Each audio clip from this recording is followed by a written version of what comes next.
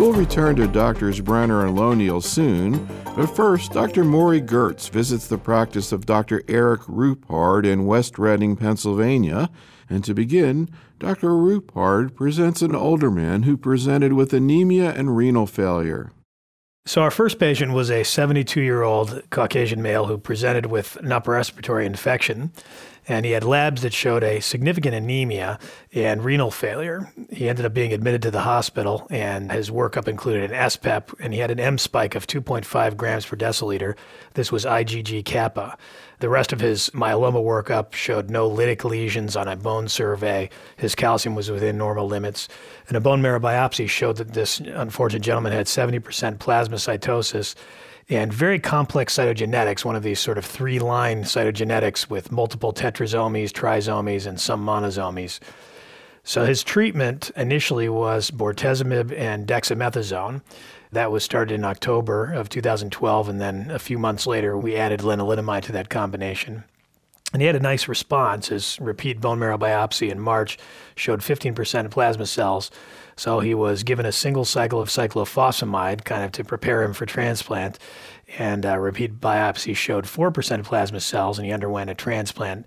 A couple of months later, on July 5th, complicated modestly by some atrial fibrillation and C. diff post-transplant, but has generally done well since that time. He is not somebody that I had placed on maintenance treatment, and that was one of my questions that I had for Dr. Gertz today. The most recent SPEP that we've got on him shows, that was back in November of 13, shows a stable, kind of small, almost undefinable monoclonal IgG kappa, which had actually decreased from his just pre-transplant level. So, Morie, maybe you can just talk a little bit about your impressions about this patient. So a lot of teaching points here. First of all, this patient at age 72 underwent a very uncomplicated autologous stem cell transplant, and I think that reflects the culture of the United States that fit patients, without regard to their chronologic age, are suitable candidates for transplant. Secondly, this is one of the 20% of patients who presents with cast nephropathy, and it showed the very rapid response of the renal failure to bortezomib-based therapy. The third piece actually is that although this patient had very complex metaphase cytogenetics, they actually weren't adverse prognosis. Hyperdiploidy, when you see it in metaphase cytogenetic analysis, actually carries a favorable prognosis. And when you have patients who are part hyperdiploid and part hypodiploid, particularly deletion 13, the hyperdiploid trumps, and these patients do not have an adverse prognosis. Obviously, FISH analysis can add to that, but this patient's metaphase, although 3 lines, are not necessarily bad. But the crux of this patient is this patient has achieved a near complete response with the G-kappa detectable by immunofixation only, and what to do about the conundrum of maintenance therapy. And right now, it's complex because we've got 3 studies that looked at maintenance therapy after induction. All 3 appeared in the same New England Journal issue. One of them was a non-transplant cohort headed by the Italian Gymema group, which was melphalan, prednisone, lenalidomide versus melphalan, prednisone versus melphalan, prednisone, lenalidomide with lenalidomide maintenance. And this did not show a survival benefit. And then there are 2 transplant studies, both of which showed significant prolongation of progression-free survival, which is all well and good, but at the end of the day, what we really are looking for with maintenance therapy is living longer. And one of them, the US-based SWOG intergroup study headed by McCarthy, shows a clear-cut, statistically significant survival advantage. But the French study, the IFM study, did not show a survival advantage. Those results were updated at ASH in New Orleans, December 2013, and continue with longer follow-up to fail to show a survival advantage. All 3 studies demonstrate that increased risk of second primary malignancies, although that risk is dwarfed by the risk of death due to multiple myeloma to maintain a little perspective. But really, based on the literature, I don't think we can say that there's a guideline or consensus that clearly demonstrates whether you should or should not take maintenance. And so it ends up being, with every single patient, a discussion of the pros and cons, because if you point to one study, it's clear that there's benefit. You point to the other study, it's not clear that there's benefit. And so this patient isn't on maintenance, and that's fine. So one other thing about the issue of maintenance that I wanted to ask you about, Morie, is the question of consolidation. Because if I understand correctly, that French trial that you said did not show survival benefit, they actually used consolidation.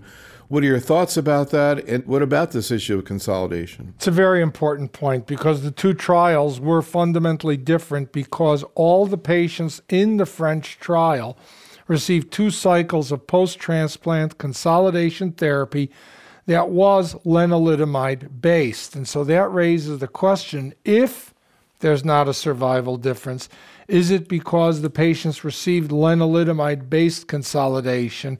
And so that gets everyone a buzz, thinking, well, maybe we can get away with 2 months of consolidation therapy rather than prolonged exposure for maintenance. And so it becomes very, very legitimate. And there are actually quite a number of studies, including the HOVON study that used post-transplant consolidation that was bortezomib and thalidomide-based, and showed further deepening of response after the transplant. And of course, that raises all kinds of questions about the need for additional chemotherapy besides the transplant. It also raises questions in my mind. The standard of induction prior to transplant is 4 cycles, and that 4 cycles is really completely arbitrary. It was probably done during the era of vincristine, doxorubicin, dexamethasone, and it took 4 months to get insurance approval. So we did 4 cycles. But the real question is that really enough chemotherapy flanking the transplant? Maybe those patients need 6, 8 cycles of therapy to maximize their response. And since that isn't the way we're doing things, we're doing 4 before, and then we're doing consolidation after to maximize what they get from novel agent-based standard dose therapy. And also, just to clarify your thoughts in general about maintenance, Morie, are there any situations where you do use it? Any situations with this man where you would have used specifically if, for example, if he had less of a response? So there's no question that some patients you're not expecting a protracted relapse-free survival. We have a number of predictors of patients who post-transplant are not expected to have a very durable response. And in those patients, even though there is no data to support the decision, I find it very, very difficult to sit on my thumbs waiting for the other shoe to drop, because I just know they're not going to do well, either because they have true adverse cytogenetics or had circulating myeloma cells at diagnosis, or a whoppingly high LDH, or a profoundly distorted free light chain ratio. Some of the predictors that we know are high numbers of S-phase cells at the time, where we feel that no matter how deep the response is post-transplant, it won't be durable. And so we all in our practices make decisions that we hope are in the best interest of the patient.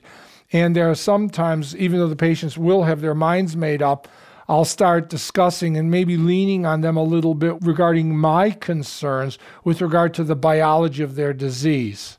So one final question, then we'll go on to the next case. Erik, one of the themes that we kind of want to get into today is, why is taking care of patient X very, very different than taking care of patient Y, who has the exact same tumor situation but is a different person, a different attitude, a different life situation?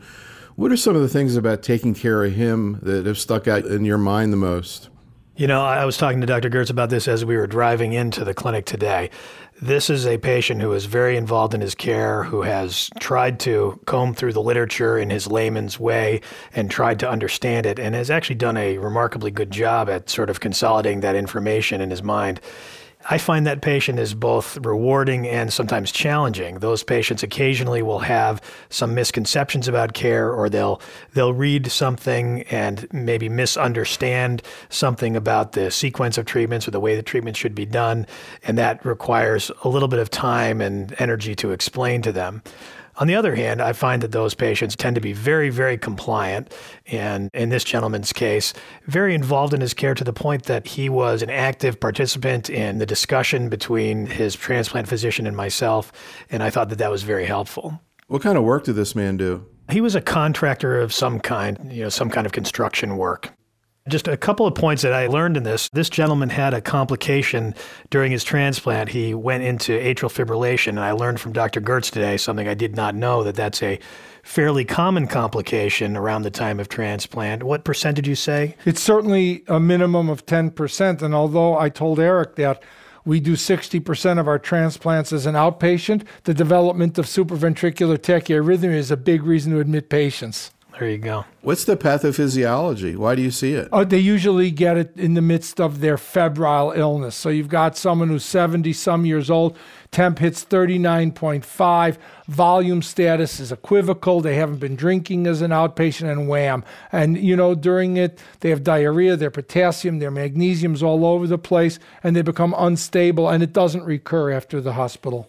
There was one more aspect to this case I wanted to bring up. This gentleman, as I mentioned, had a skeletal survey prior to any treatment. It was actually done when he was hospitalized, that showed no lytic lesions whatsoever. But subsequently, actually almost found incidentally on CT scans done for something else, he had lesions found, not big ones, but lesions found in the sacrum, in the thoracic spine, and in his foramen magnum. And it was tempting to me to say, this must mean his treatment isn't working, that he's got these new lytic lesions. And you and I didn't talk about this directly, Dr. Gertz, but I got the sense that may have been something that was there at the onset and was just manifesting itself with these more sensitive tests. Yes, I think that obviously our standard of the bone survey is a wholly insensitive test for truly imaging for bone disease in myeloma.